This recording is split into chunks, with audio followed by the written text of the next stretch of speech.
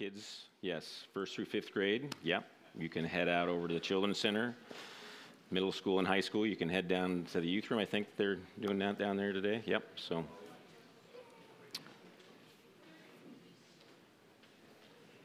Such great kids. They wait until we dismiss them.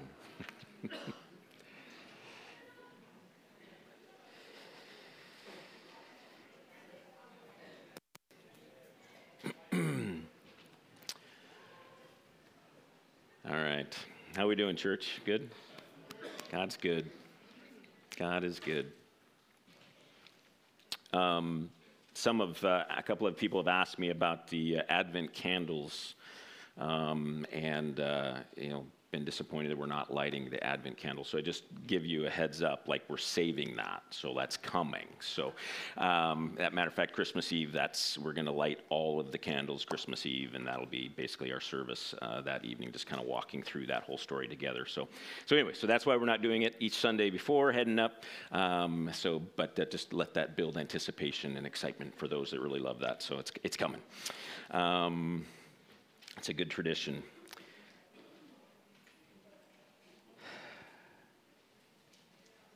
I think last week you started this 3-part series on embracing winter, and winter can sometimes get a bit of a bad rap. Some of us love winter. Others of us don't really appreciate winter much. But winter can oftentimes be seen as a time that is a season that's kind of depressing and lifeless, right? It's just kind of like, I just can't wait till spring comes, right? And we can often look at winter as something that we just want to skip over, right? Whether it be the natural seasons in our creation, or whether it be the seasons, our spiritual seasons, the personal seasons of winter that we walk through. It's oftentimes something that we wish wouldn't happen, and we could just rush through it. But there's much important stuff that needs to be done in winter, and winter is an important season, both naturally for creation. It's important that things die. that needs to happen. That's an important aspect of winter, and it happens, as that sun drops lower and lower in the sky, and the warmth escapes the earth, and things get frozen and hard and difficult, but it's important that death comes. It's also important that we actually see that there's some opportunities in winter that aren't there in other times of the year, and that's one I want to look at today. This reality actually was in conversation was reading a download or a writing that Jessica Christian had written back in October, I think it was, maybe it was in November, and she had shared it with me, and I was reading through it, and she talked about this image that she saw of looking out of a house window, and a little girl standing by a fence, a white picket fence, and then an open landscape, and then the sunrise coming, and in the writing she comments how there was nothing blocking the view of that sunrise, that there weren't even corn stalks to block the view. And it just sparked in me, as I read it this week, this thought that the reality in winter is that actually sometimes our vision becomes more clear. I even think of my own house, and I've talked many times about my back patio and how I love to sit out there, and I've got this view of Mount Shasta, but that view in winter expands. Matter of fact, in winter, when all of the leaves fall off of the oak trees next to my house, I can see Mount Lassen as well. And so there's this reality in winter, as things die, that actually our vision can begin to expand. We can begin to see things clearer. We can see things that we couldn't have seen beforehand. We couldn't see them in the summertime. We couldn't see them in the fall. We couldn't see them when the growth was at its greatest and there was a great harvest to bring in. So in winter, because of death, we are able to see the debris that exists in the soil of our lives. It's in the time of winter that the things that are broken in our life are exposed. I think about, even, a broken irrigation line. How much easier it is to fix that irrigation line in winter versus in the midst of the growing season. When vegetation has kind of died out and around and it's kind of moved back and off and kind of opens up that valve box if you need to get to it, right? It just makes things a little bit easier. And it also helps us sometimes to see the things that are broken that we weren't able to see before because of the vegetation all around it. In essence, winter is important because we can see these things. We can see the debris that needs to be removed. We can see the things that are broken, and we can more easily clean and fix them.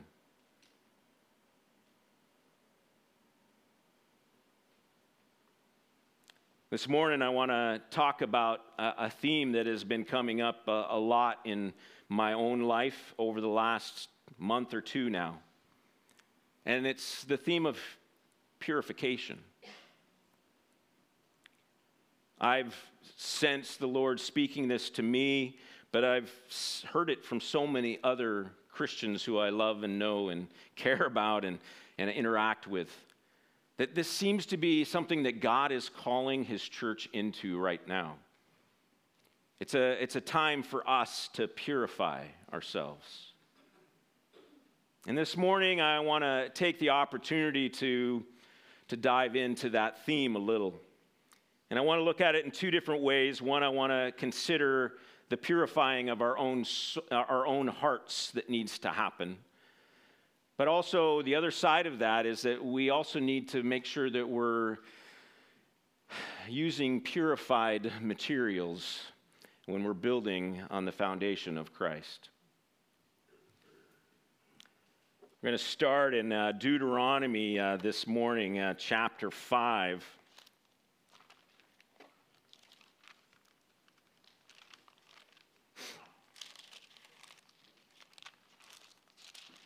This is the chapter with, of course, the 10 Commandments, right? We should all know this and have memorized it, right? Not, right? I've got it on the screen as well, at least a portion of it. And so I just kind of want to go through this because this is where it starts. Purifying the soil of our heart, purifying our heart starts with this recognition of what God has called us to. The first 4 commandments in the 10 Commandments are dealing with our relationship with God. The last 6 are dealing with our relationships with each other. And so we're just going to zero in on the first 4 because having a pure heart means that we are worshiping God alone. So it's Deuteronomy chapter 5, verses 5 and following, and we'll kind of just walk through this a little bit at a time. It starts with verse 6 and following. I am the Lord your God, who brought you out of the land of Egypt, out of the house of slavery. You shall have no other gods before me. It starts here. God says, He came in and he brought the Israelites out of Egypt, but He's also, through Jesus, brought all of us out of the chains of slavery to sin. And the reason He did that was because of His deep love for us, that He had created us for so much more, and He wanted us to recognize and to step in and to live in that more. And so Jesus dies for us so that we can worship Him and Him alone. You shall have no other gods before me. It's Jesus only who we serve. It goes on, it says, you shall not make for yourself a carved image or any likeness of anything that is in heaven above, or that is on the earth beneath, or that is in the water under the earth. You shall not bow down to them or serve them, for I am the Lord your God, am a jealous God, visiting the iniquity of the fathers on the children to the third and fourth generations of those who hate me, but showing steadfast love to thousands of those who love me and keep my commandments. He goes on to say, you shall have no other gods, but understand this, you shall also not worship creation. That is not the God that you worship. Creation is created by me. I am God. I created. I am the creator. Don't worship creation either. You are to have no other gods. It's just me, and that doesn't include creation. He goes on in this next commandment, you shall not take the name of the Lord your God in vain, for the Lord will not hold you guiltless who takes his name in vain. Here, I think this commandment is about the fact that God knows our heart. There is no playing games with God. We can't just kind of like stamp God's name, whenever we feel like it's appropriate. He knows whether or not we are worshiping him and him alone, or whether we're just trying to, kind of get some of the fun stuff, the juicy stuff, the happy stuff, the fire insurance stuff, but not really worshiping him. We can't play games with him. He knows. He knows our heart. Don't play games with him. Don't pretend like you worship him when you don't. And then the final commandment is the commandment about a Sabbath. He says, observe the Sabbath day to keep it holy as your Lord, your God, commanded you. This goes on to talk about how this reality that we are to recognize that our provision comes from him. The point here is that, no, we worship God alone, not the creation. We're not going to play games with God. We have to really worship him, and we can't worship ourselves. It is not because of our hard work that we have all the things we have. Take a day to remind yourself of that. Take one day a week and stop and go, oh yeah, it's God. He's the one we worship.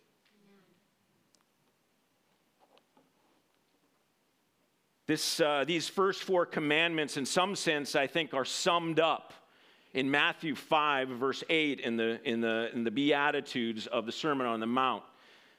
Matthew 5, verse 8 reads, blessed are the pure in heart, for they shall see God. This passage, this pure in heart, it means a single-mindedness. To be pure in heart means that your focus is zeroed on one person, on one thing. That we live our entire life for one individual, one Lord, Jesus Christ. To be pure in heart means that he is the only one we worship. We don't worship creation. We don't worship the things of men. We don't worship ourselves. And we don't play games. We actually are worshiping God.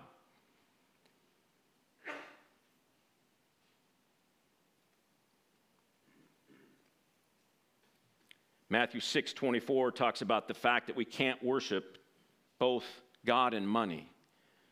But even just take out money. You can't worship God and whatever, fill in the blank. It doesn't work that way.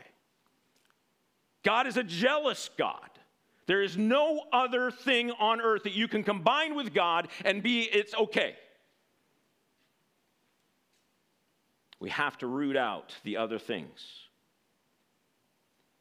I love this beatitude as well because of what it promises.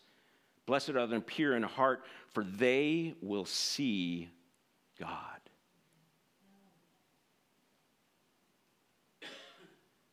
Those who worship Jesus only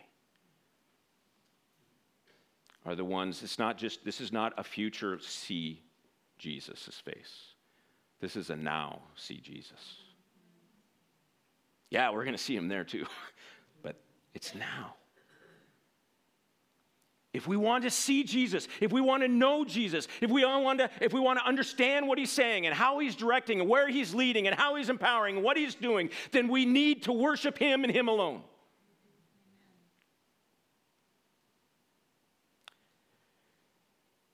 For too long, American Christians have been swept up, or in some sense, it's just simply been dabbling with worshiping Jesus and.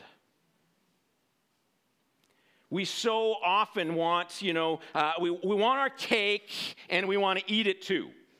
We want all the goodies of worshiping Jesus and all the hope for eternity and the resurrection and all of those things, but we also want to continue to worship the things here that we really like. Understand, worship is not about singing songs to, although sometimes it can be. Worship is about what you are serving. What are you living for? I think all of us need to allow in this winter time the Holy Spirit to come and examine our hearts and to reveal the syncretistic worship that we have of Jesus, where we have taken things of this world, God and country. This is a statement, God and country. Now, it's not God and country, it is God. And it is God only. This is not his country. This is a country, a nation of men for men. We are worshiping the God of the universe. And he has his own kingdom. And it doesn't look like America. It's not governed with a democracy. It's not used, a free market system. It's not an economic structure like this world. It is totally different.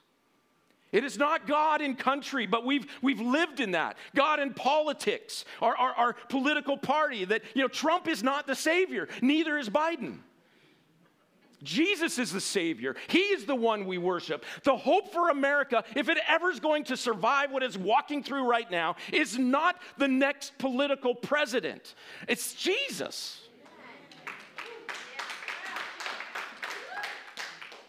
God in wealth.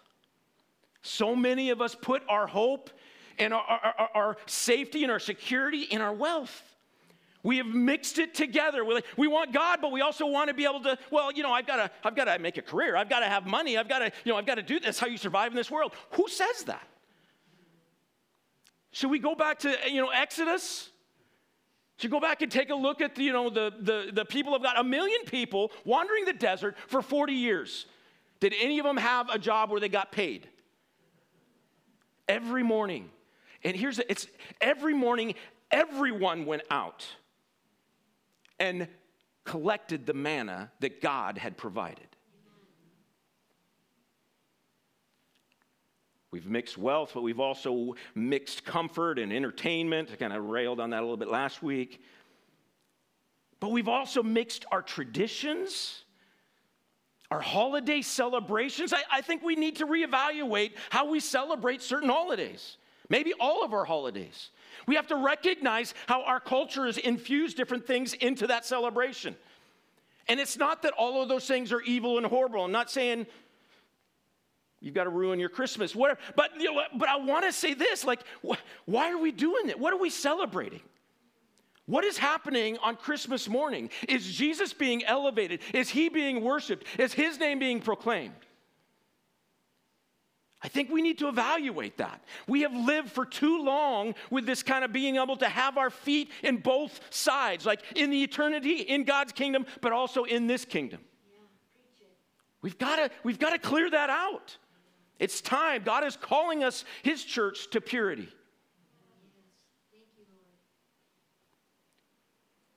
We've mixed our lifestyles with our worship of God as well. I don't want to get too deep into this because it can get really,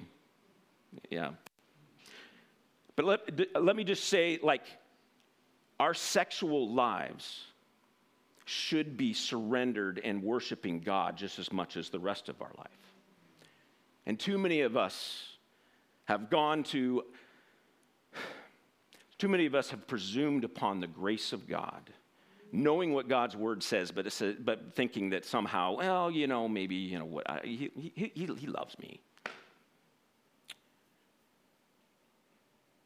The reality is, as Scott McKnight says, and I found this quote in actually the book titled "With" by another of my favorite scholars, Skye Jethani. Anyway, but Scott McKnight, he tells a story. Skye Jethani tells a story about Scott McKnight. Sorry, I should have found the original quote. But anyway, that he, as he's teaching his classes in seminary, he always starts the class, one particular class, with a questionnaire for the students to fill out, and it's all about what do you think God is like? And so they go through, and it kind of gives you kind of like different choices. Is he this way, or is he this way? Is he a good God? Is he an evil God? These kind of things. They kind of walk through all of this, and then a little bit later on, he gives them another quiz or another form to fill out that is basically describing themselves. Who are they like? So self-discovery stuff, and they kind of fill out those things. And what Scott McKnight and other scholars, other psychologists have found is that amazingly, Jesus is just like me. The way we see and describe Jesus is often the way we see ourselves. And so the question has to be asked, if that's the reality, is, are we reflecting the image of God? Or is our image reflecting who God is? Jesus, for too many of us, is a means to an end. Jesus in Scripture is there to support the way I see things.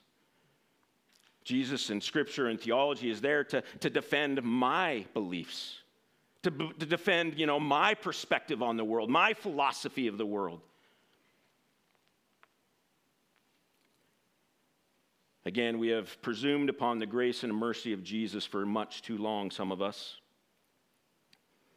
Partly because we don't see the immediate consequences. But again, I think this is the story of the Israelites in the Old Testament. They presumed upon God's grace, and He allowed them to do so for quite some time. But judgment did come. I think we need to recognize this reality that God is a good and gracious God, but He calls us to holiness. He calls us to purity. He calls us to worship Him and Him alone. We presume upon God's grace sometimes because we think, someday I'll get serious about Jesus. Someday I'll really start to live it out. I'm just too young, or this season of my life is just too hard. I've got too many other things I've got to accomplish right now. We think that, that Jesus is something that later on, when I get my life figured out, when things settle down, when things calm down, then I'll go back to Jesus. Or maybe when things get hard, then I'll go to Jesus. But right now, everything's really good. I don't want Him to mess it up. But we see warnings throughout Scripture about impurity. 1 John 2:15-17. Do not love the world or the things in the world. If anyone loves the world, the love of the Father is not in him. For all that is in the world, the desires of the flesh and the desires of the eyes and pride of life, is not from the Father, but is from the world. And the world is passing away along with its desires. But whoever does the will of God abides forever. Another one, Revelation 3:15-16, sobering words. I know your works. You are neither cold nor hot. Would that you were either cold or hot. So because you are lukewarm and neither hot nor cold, I will spit you out of my mouth. In James 4:4, you adulterous people, do you not know that friendship of the world is enmity with God? Therefore, whoever wishes to be a friend of the world makes himself an enemy of God. Are you a friend of the world? I know for a long time in my own life, I've sought to be a friend of the world. Sought to be a Christian or a pastor who was kind of in touch with, the real world. A pastor who was, he loved Jesus and all, but he wasn't totally crazy. He wasn't totally out to lunch. He wasn't totally radical. Like he recognized that, the realities of, life.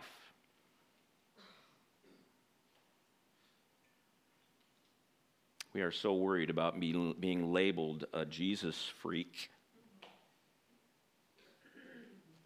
We are so worried about fitting into this world that we compromise over and over and over and over again. But Jesus is Lord.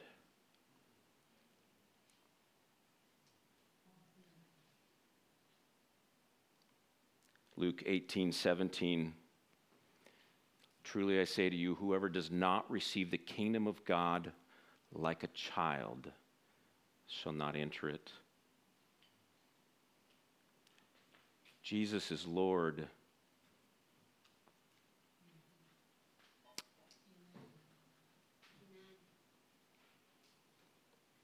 We have to put all our eggs in one basket.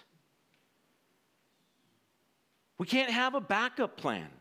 What if this Jesus thing doesn't work out? Well, at least I haven't totally alienated myself from the world. At least I still have an opportunity here. Well, just in case God doesn't show up, I've got this. I've been taking care of other things over here. I got this other plan to take care of stuff. If Jesus is Lord, then He is Lord of all. If Jesus is Lord, then we can't have a backup plan. He's the only plan. We have to put our hope and trust completely in Him. Our hope and trust for our jobs, our hope and trust for our family, our hope and trust for where we live, our hope and trust for all of our future. Everything has to be put in Him, and Him alone. We don't put trust in ourselves and our ability to work our way out of this. We don't put our trust in this world and in politics and in a politician. We don't. We put it all in Jesus. He's the hope. He's the answer. He's the hope. We build every aspect of our life around Jesus if He is Lord.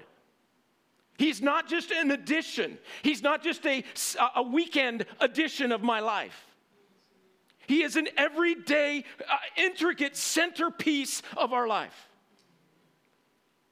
Everywhere we go, it's Jesus. Everything we do, it's Jesus. Everything we speak, it's Jesus. It's Jesus, Jesus, Jesus. He is the center. If He is Lord, then He has to be the center of everything we do. He has to be in every aspect of our life. There's too many of us that have pieces of our life that we've not allowed Jesus to have control over. We separated that piece out like, no, God, this is my really precious thing. I need this. This is for me. I really love this thing. It really gives me a lot of joy. It really helps. And He's saying, you can't worship both God and money. It's me or nothing. Yeah, amen. Yeah. If Jesus is Lord, then we should gladly live radically for Him. Should just follow Him like crazy. Like, He's Lord. Let's go. That's right. Amen.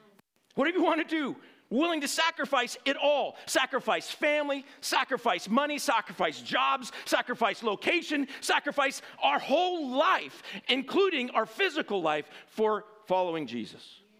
Because He's worth it. He's Lord. If Jesus is Lord, then we need to seek Him in all things. Every decision we make should be a decision that's made with Jesus. We have like this dichotomy of holy things, holy decisions, and then the rest of our life. This is not the way it should be. Yeah, amen. Preach it. Jesus is interested, and He wants to be involved in every aspect, every decision. Getting up in the morning should be, okay, Lord, what are we doing today? Am I going to work today? Sweet, let's go. No? Sick day? Yeah, let's stay home. What are we going to do now, Lord? Right? Seriously, like every decision, and it's not that, don't get confused by, well, God doesn't always speak to me right there. Don't get confused by that. Don't allow that to disrupt me. I know it's a reality, but getting up and saying, "Hey God, what are we doing today?" doesn't mean that unless He tells me to go to church or go to work, I'm not going to go. That's not the point. Is that we have our schedules, we have our plans, but allow God to guide in that. He may at any moment step in and change your plans. Are you willing to do that? Are you even asking Him? If He is Lord, then we seek Him in all things. we think, we dream, we talk about him. He's always on our mind.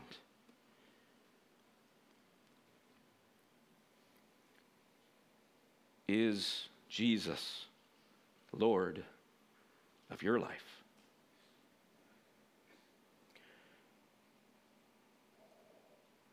Wow, I spent 30 minutes on that one point. Wow, I'm sorry, guys. That's just amazing. God is good. Wow.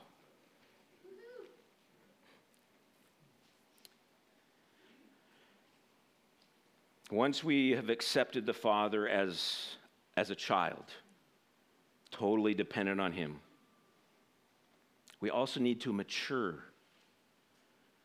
You know, the American culture is really puts a lot of value in independence.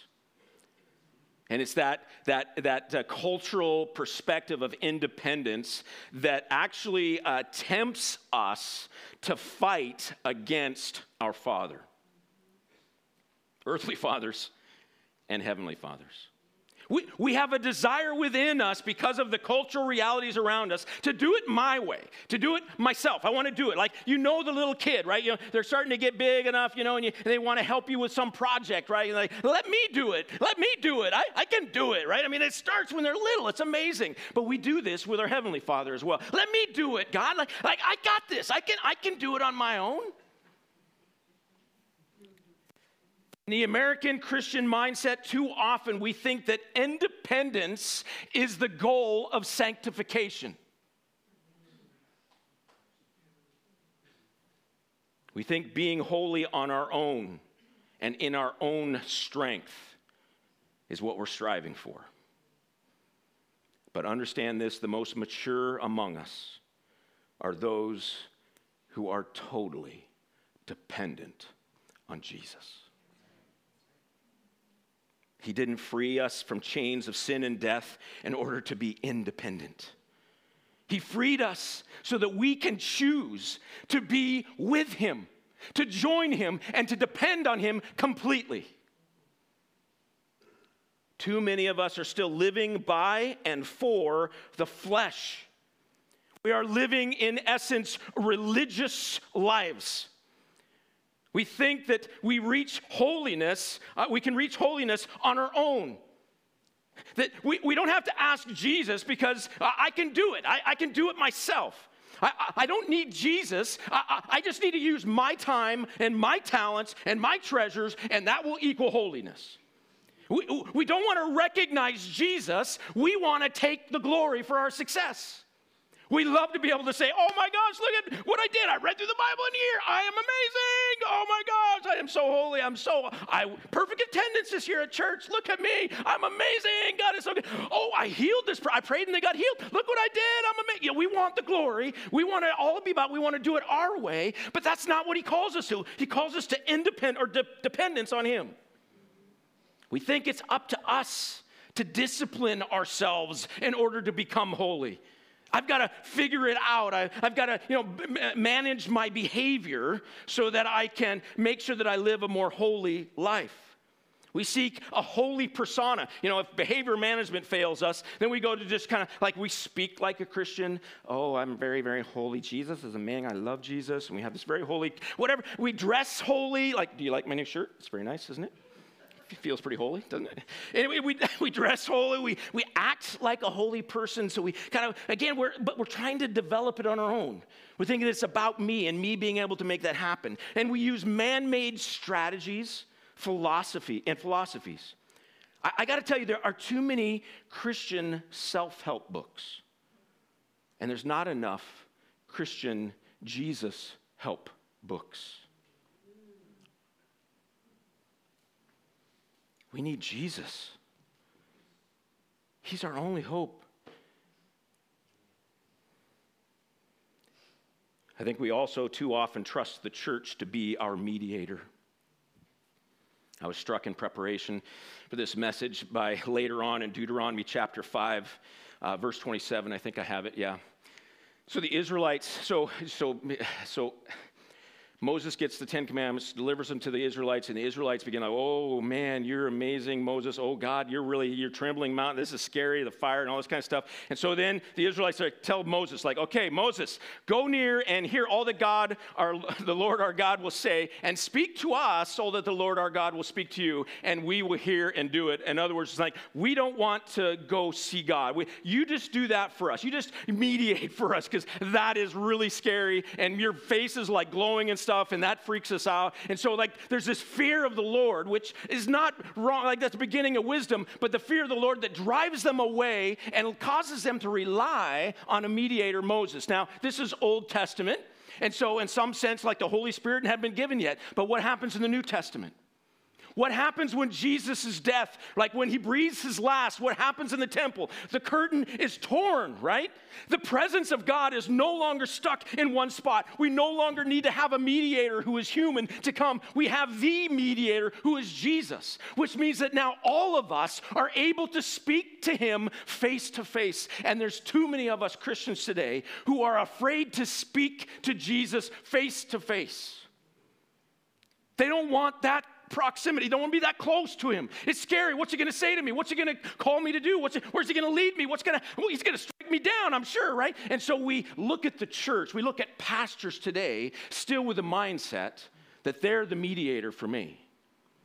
But understand, we got to stop falling into this. This is not, the priesthood of all believers means that all of us not only have access to Jesus' face, but we are responsible to hear his voice and to follow his leading, each of us individually.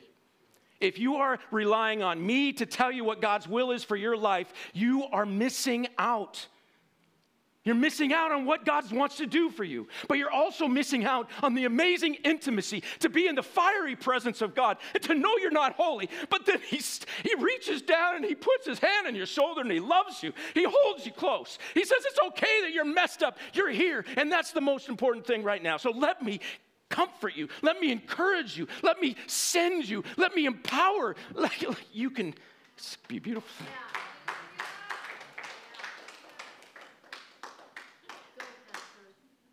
The reality is all of these things that we tend to lean into, trying to build our own holiness, to discipline ourselves to make it happen, to use man-made strategies, or to trust a pastor or the church to be that mediator, they're simply wood, hay, and straw that will be burned up when the purifying fire of the Spirit shows up.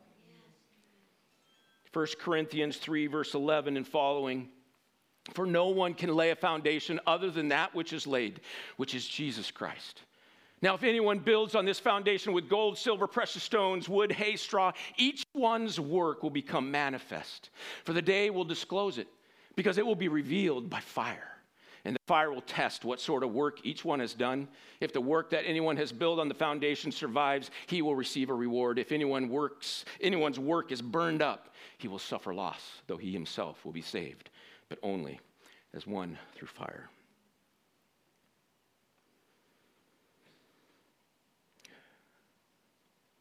The things of men, the things that we come up with, the things that we do, the strategies, the philosophies of humanity are just wood, hay, and straw, and they will not last for all eternity.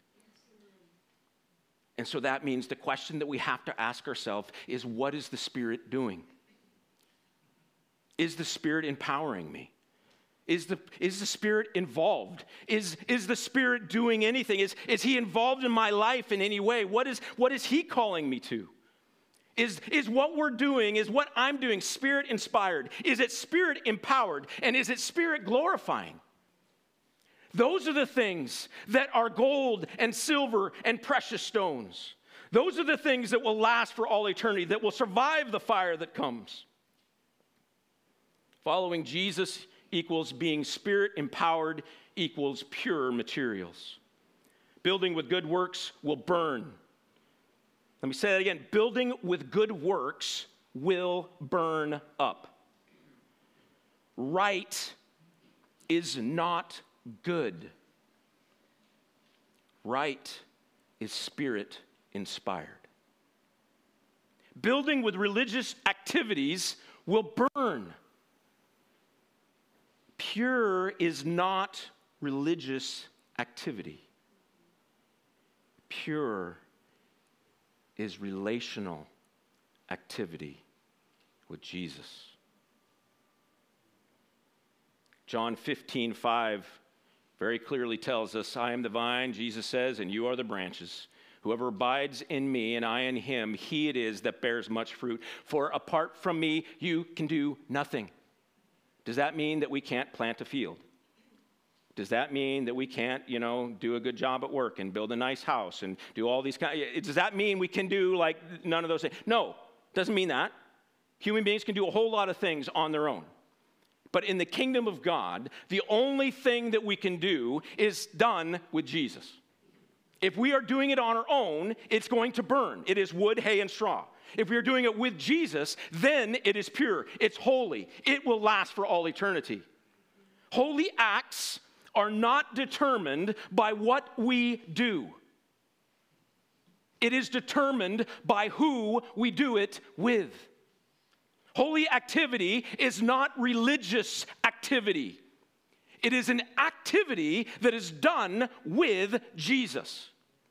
Holy actions are only those that are inspired and empowered by the Spirit. It's not just prayer. Prayer in itself is not holy behavior. Prayer with the Holy Spirit is holy. Prayer with Jesus is holy. Coming to church, just to come to church, is not a holy action. But when we do it because we're inspired by the Holy Spirit and we do it with Jesus and for Jesus and worshiping Jesus, then all of a sudden church becomes holy. Too many of us are living our lives trying to do holy actions, holy activities, holy religious activities, but we're not doing them with Jesus. We're just doing them on our own. Holy moments are not determined by my feelings or my responses. They are determined by the manifest presence of Jesus. That's a holy moment. When he reveals himself, when he speaks to our heart, that's a holy moment. When he has our way, that's a holy moment. When he steps in and speaks in ways and empowers in ways that we've never seen before, that's a holy moment. We must choose to stand face to face with God. It is the only way that we're going to be able to build an eternal home in the eternal kingdom of God. We have to personally seek to know God. In our head, yes, words in God's word, but also in our hearts, relationally. He is not just this separated thing that's out there somewhere. He is meant for relationship. We need to personally hear Jesus' voice and be obedient to that voice. We need to personally be empowered by the Spirit. What are you doing today that requires the Holy Spirit to show up? Is there anything? Or do you just got it figured out? Is your man-made, creation, is it just you've got it all taken care of? You don't need him to show up at all today. It'll be all right. I'll make it through. We need to personally join Jesus in what he's doing. The only way we can accomplish anything of value is if we hear, follow, and are empowered by the Spirit to do it. Any great thing we do without the Spirit is merely building with perishable materials of wood, hay, and straw. In the winter season, with the leaves fallen and the crops dead and gone, we are able to see more clearly. It is in this season that we must get to work purifying the soil of the debris that will hinder the growth of new life. We have to examine our lives and clear out any of the idols and false gods we are worshiping so that we are single-mindedly pursuing and worshiping Jesus alone. But we have to understand the ramifications of pure worship. It is not simply a spiritual exercise that only has an internal and personal impact. Pure worship means every day is surrendered to Jesus. Not to do great things for him, but to join him in the truly great things he is already doing. It is in purifying our worship of Jesus that our lives are transformed as he directs our every step, action, word, and decision. Church, this is the life we are called to. We can no longer survive by striving to live holy lives under our own power. We must strive to know the one who is holy and follow his lead. We can no longer build our house on the sinking sand of good deeds. We must allow the one who is good to inspire and empower us to join him. We can no longer rely on mediators to discern the voice of God for us. We must stand face to face before our Heavenly Father and listen to him speak directly to us. Then, and only then, can we participate in building his eternal kingdom. This is the season. Today is the day for us to ask the Lord to reveal our idols and the areas of self-reliance in our life. Today is the day we purify our hearts and our actions. Today is the day we throw off the sin that so easily entangles us through repentance and total dependence on Jesus and a commitment to join him in all he's doing. I have felt before this message, in conversations again with Jessica Christian recently, that the Lord had been speaking similar things to her, and so in conversation with her, I have we felt led that it would be good for her to come up and actually kind of conclude this message this morning. And so Jessica has some things she's going to share with us, and so Jessica, yeah.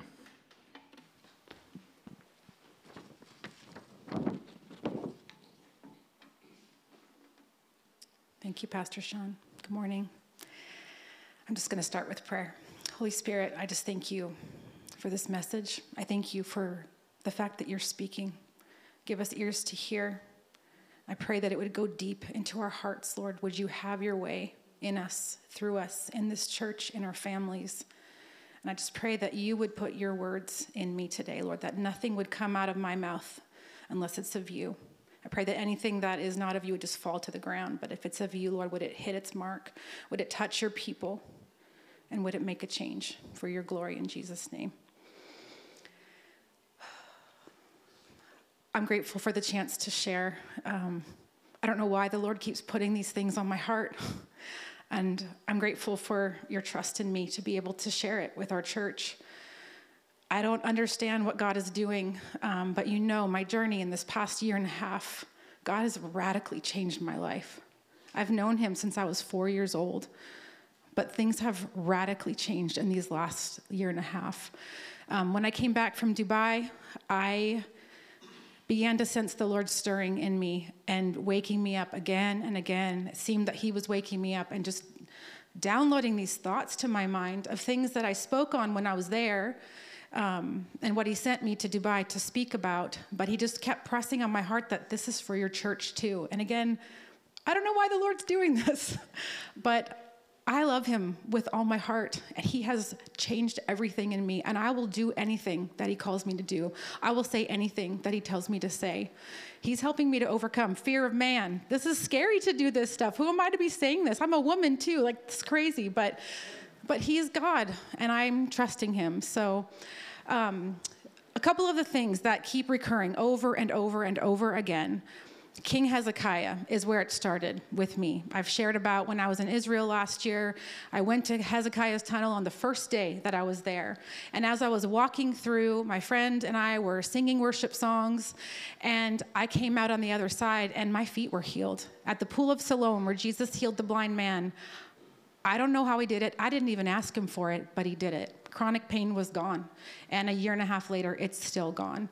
And the Lord's been leading me through a journey of processing and thinking through, and really been highlighting Hezekiah. Why is it reoccurring over and over again? Why do I keep hearing his name? Why does it keep popping up everywhere I turn? And I really sensed that he was saying there's symbolism to the place that you received this healing. It's important to look into it. And so I began to study the life of King Hezekiah. And I went through 2 Kings. I went through 2 Chronicles. I went through Isaiah. It's, scattered throughout Scripture. And I began to see a really important theme emerging. And it really fit with the things that God had been calling me to do after I returned home from Israel as well. And so 2 Chronicles 29, I'm not going to read it all. I'm short on time. But I encourage you, go read it. 2 Chronicles 29, it outlines what King Hezekiah did when he came to the throne. When he came to power, Judah was in a pretty bad state. The temple had been desecrated. They were worshiping idols in the temple. The priests were encouraging it. His family was not in alignment with God. The kingdom was not in alignment with God. And God used him to restore the land. He came in. He tore down the high places that had been erected throughout the nation. He got rid of all the idols that were in the church. He restored worship and an atmosphere of worship in the temple. He brought the people back to worship. He appointed worshipers. That was one of the first things that he did. And he called for grand sacrifice, for people to come to atone for their sin, to return to the Lord, and to offer their sacrifices to him. And God moved. He restored the land. He restored the temple. And you've heard stories. Becky even shared a couple of months ago about what happened when the Assyrian army, had surrounded, and the miracle that God did in taking out the enemies, 185,000 soldiers dead overnight. God did that. And I believe it's because their hearts had been right with the Lord. They had turned back to him. Hezekiah's tunnel was built in that time.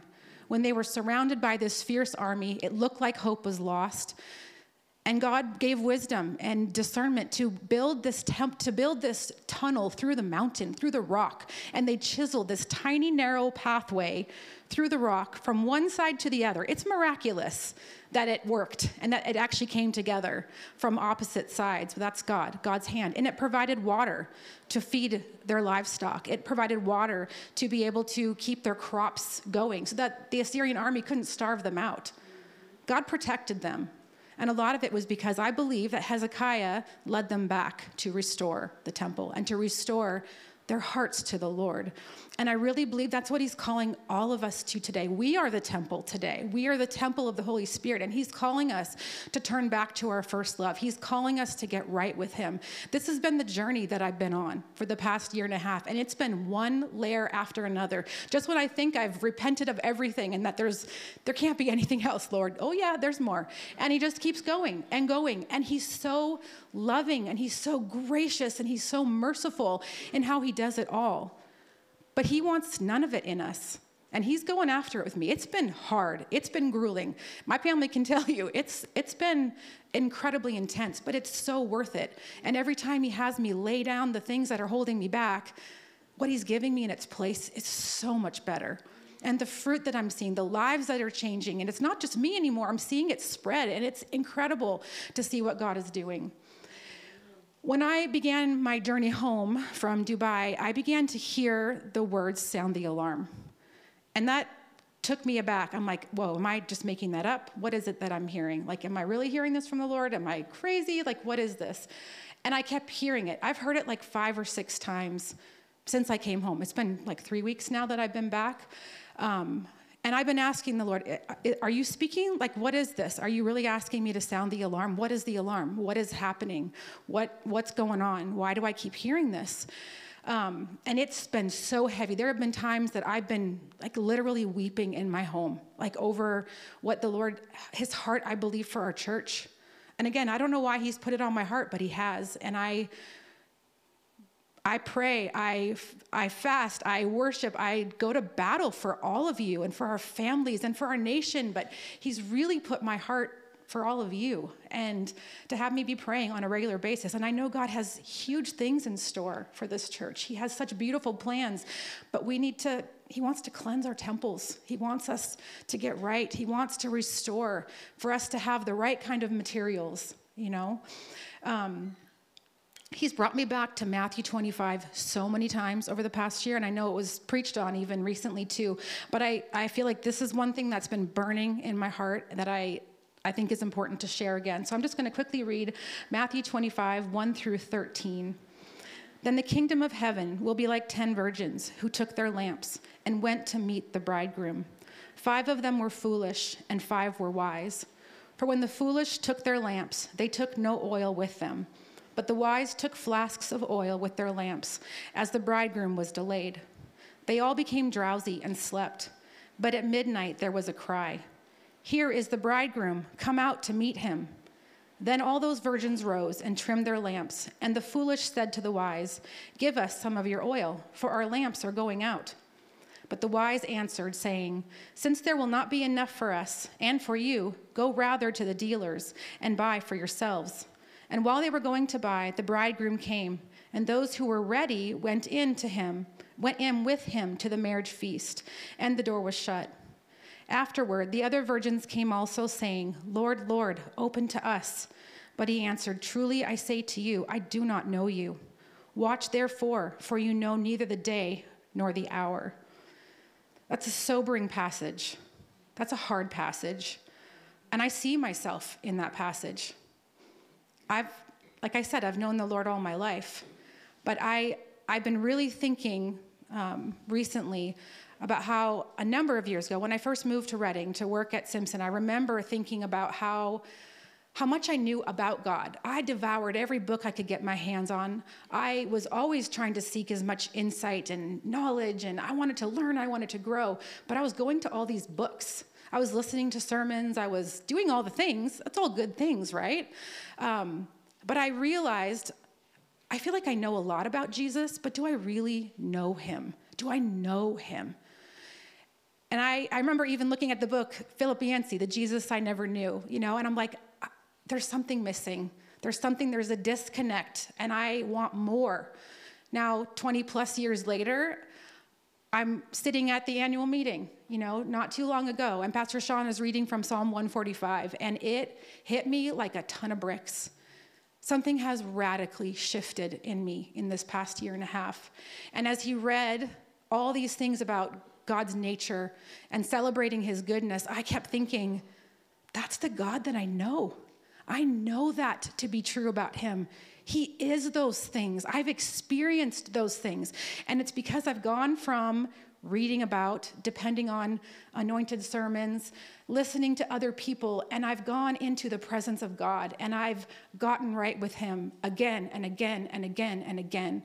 And I've laid my life on that altar. We don't have to make sacrifices anymore. Jesus paid that price. But he's called me to lay my life on the altar again and again and again, and to let him burn everything away. And as he's done that, the joy that he has brought, the change that he has brought has been unbelievable. And I know he's like nowhere near done. Like I am still a massive work in progress. My family, we're all still a huge work in progress. We're all growing. We're all still learning. There's so much more for him to do. I'm never going to get there. But the change it's making is undeniable to me. And my sense is that's what he's calling all of us to. He wants that for all of us. This is something that I want to share with the world. It's so incredible. I don't want to hold it in. It's changed absolutely everything. And I could talk for hours. I could talk for days. I don't have enough time for that, so I won't do that. But as I've been praying about these things, and as I've shared with Pastor Shawn and hearing that his heart, the Lord's been working on him in really similar areas, it's amazing to see just how the Holy Spirit speaks to different people and shows that there's similar themes. It's so awesome. He's speaking. He's so loving. He's so good. He wants us to get this, not because he wants to shame us, but because he wants to bless us. He wants to use us. He wants to pour out more of himself in this place. So as I've been praying, I'm continuing to hear words. I still get words that I believe are from the Lord. And again, I'm human. I can get it wrong. And so I would just say, anytime I share anything, anytime anybody shares anything, ask the Lord for confirmation. Don't just take my word for it. Don't just take anybody's word for it. We need to think for ourselves and not just be spoon-fed, right? So as I read what I believe the Lord has given me to share with you, I pray that you would ask the Holy Spirit, what does he have to speak to you in this? Is this for you? Is this of him? So this is what I heard. Holy, holy, holy is the Lord God Almighty. The whole earth is full of his glory. Holy, holy, holy is the Lord God Almighty, who was and is to come. In this day, I am raising up a standard. I'm raising up my standard of holiness. For far too long, wickedness has encroached upon this earth. It has increased. It has now reached a point that I will no longer tolerate. I am stepping in. I am shaking. I am cleansing.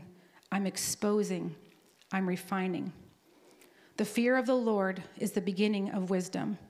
This was true in Solomon's time. It is true in eternity. It is true forever. The world has lost reverence and awe. The world has forgotten the fear of the Lord. My church has forgotten the fear of the Lord. You've bowed to idols. You've become distracted. You've become complacent. You've been weak. But my children, I love you. I'm for you. It's not my will that any perish. I'm calling you higher. I'm calling you to surrender. I'm calling you to take up your crosses and to follow me, to lay aside everything that hinders you from running the race that I have placed before you. My church, it's time to arise. It's time to wake up. It's time to shine. The world needs my body. The world needs my church. Wake up, surrender, lay down your pride, lay down your intellect. There is so much more to me that I want to show you. I do not fit in a box. I cannot be contained. Allow me to open it. I will show you the vastness of who I am. You will know that I exist. The shaking is coming. It's upon you, and it will intensify. I need you ready. I need you awake. Come and walk with me. Seek me with all of your hearts. I promise you in my word that you will find me when you do so. Take me at my word. These are critical days you are living in. This is a critical time. This is not the time to be asleep. This is not the time to be complacent. This is not the time to be lukewarm. Allow me to restore you. Allow me to heal you. Allow me to repair your flimsy foundations. I call you to be built upon the rock. Build upon the rock. Remove the debris.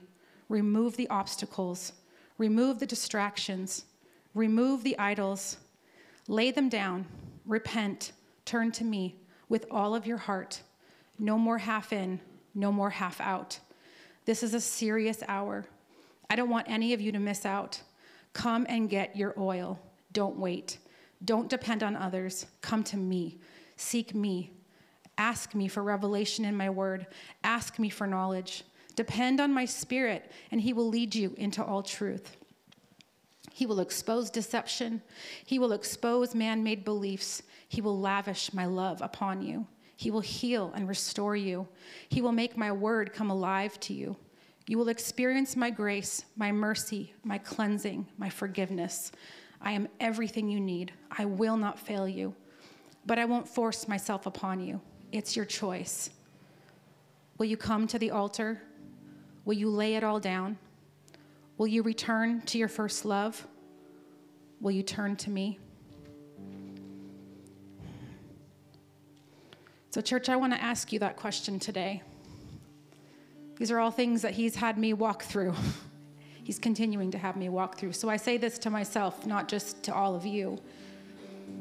How will you respond to him today? Will you come to the altar? Will you lay it all down? Will you return to your first love? Will you turn to him with all of your might, with all of your heart, with all of your strength? I want to give you an opportunity to respond. I know this can be uncomfortable. This kind of thing was uncomfortable for me all my life as well. Fear of man and all of that stuff. He's giving me a lot of victory over that, and he wants to give us all victory over that. And so I want to invite you, if you're sensing the Lord speaking to you, if he's stirring in your heart, if you want to respond yes to any of these questions, I want to invite you to stand up. Just stand. And I'm going to pray for you as you do.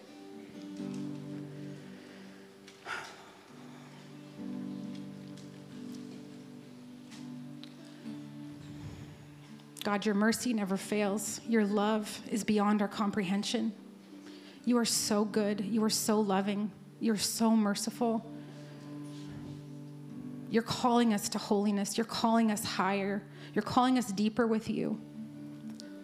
I ask, Lord, that you would move in this place, that you would touch your people, that you would bring us to repentance. Holy Spirit, would you convict our hearts? Would you show us any area that is not in alignment with you? Would you give us the courage to face those things, to not leave today before we do so? Convict us at the deepest places of our hearts, Lord, and help us to have the courage and boldness to say yes, no matter what that means, no matter what exposure that means, no matter what it looks like, because your love is good. It covers it all. I ask, God, that you would bless every person in this room with what you've blessed me with. I'm not the standard you are, but I want to bless them. I want you to bless them with what you've given me, an increased hunger for you, a desire to know you, a hunger to seek you in your word, to spend time with you, to hear your voice in many different ways. I ask that you would open eyes, that you would remove the blinders, that you would tear down everything that exalts itself above you. Would you give humility? Would you give surrender? Would you give us boldness and the passion to seek you above everything else? Would you have your way in this church? Would you be glorified in this place, God? We want this to be all about you, less of us and all of you, God. Have your way. In Jesus' name, amen. So I just want to invite, if any of you want someone to pray for you, our worship team can come forward, and we can take time to just pray with you about any of the things that the Lord may be stirring. Thank you. We've got some other songs we're going to do in a moment, but I want to just take a moment to close our service.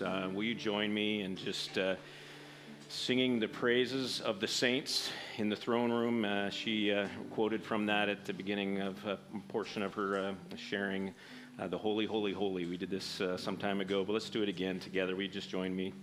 Holy, holy, holy is the Lord God Almighty, who was and is to come. Holy, holy, holy is the Lord God Almighty, who was and is to come. Holy, holy, holy is the Lord God Almighty, who was and is to come. Holy, holy, holy is the Lord God Almighty, who was and is to come. In Jesus' name. Amen.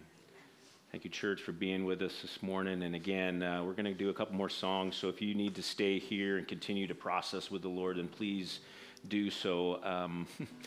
Our timing sometimes doesn't fit with God's timing. Will you allow him to make this decision for you? If you need to stay, then stay. But also... it's okay to go too. So don't feel pressure that you have to stay. If you feel like the Lord is leading you to head out to the fellowship hall, then do so. If you need prayer, we want to pray for you. Come forward. Please let us join you in this. Or turn to a neighbor and say, hey, help me. Would you pray for me? We all have the capacity to pray and intercede on behalf of each of us. And so, but we would love to pray for you as well. So church, let's stay. Those that need to continue to process and continue to worship in this room. And if you're ready to head out in the fellowship hall, go ahead. Please let the doors close behind you. So keep the noise out there and not in here. Thank you, church.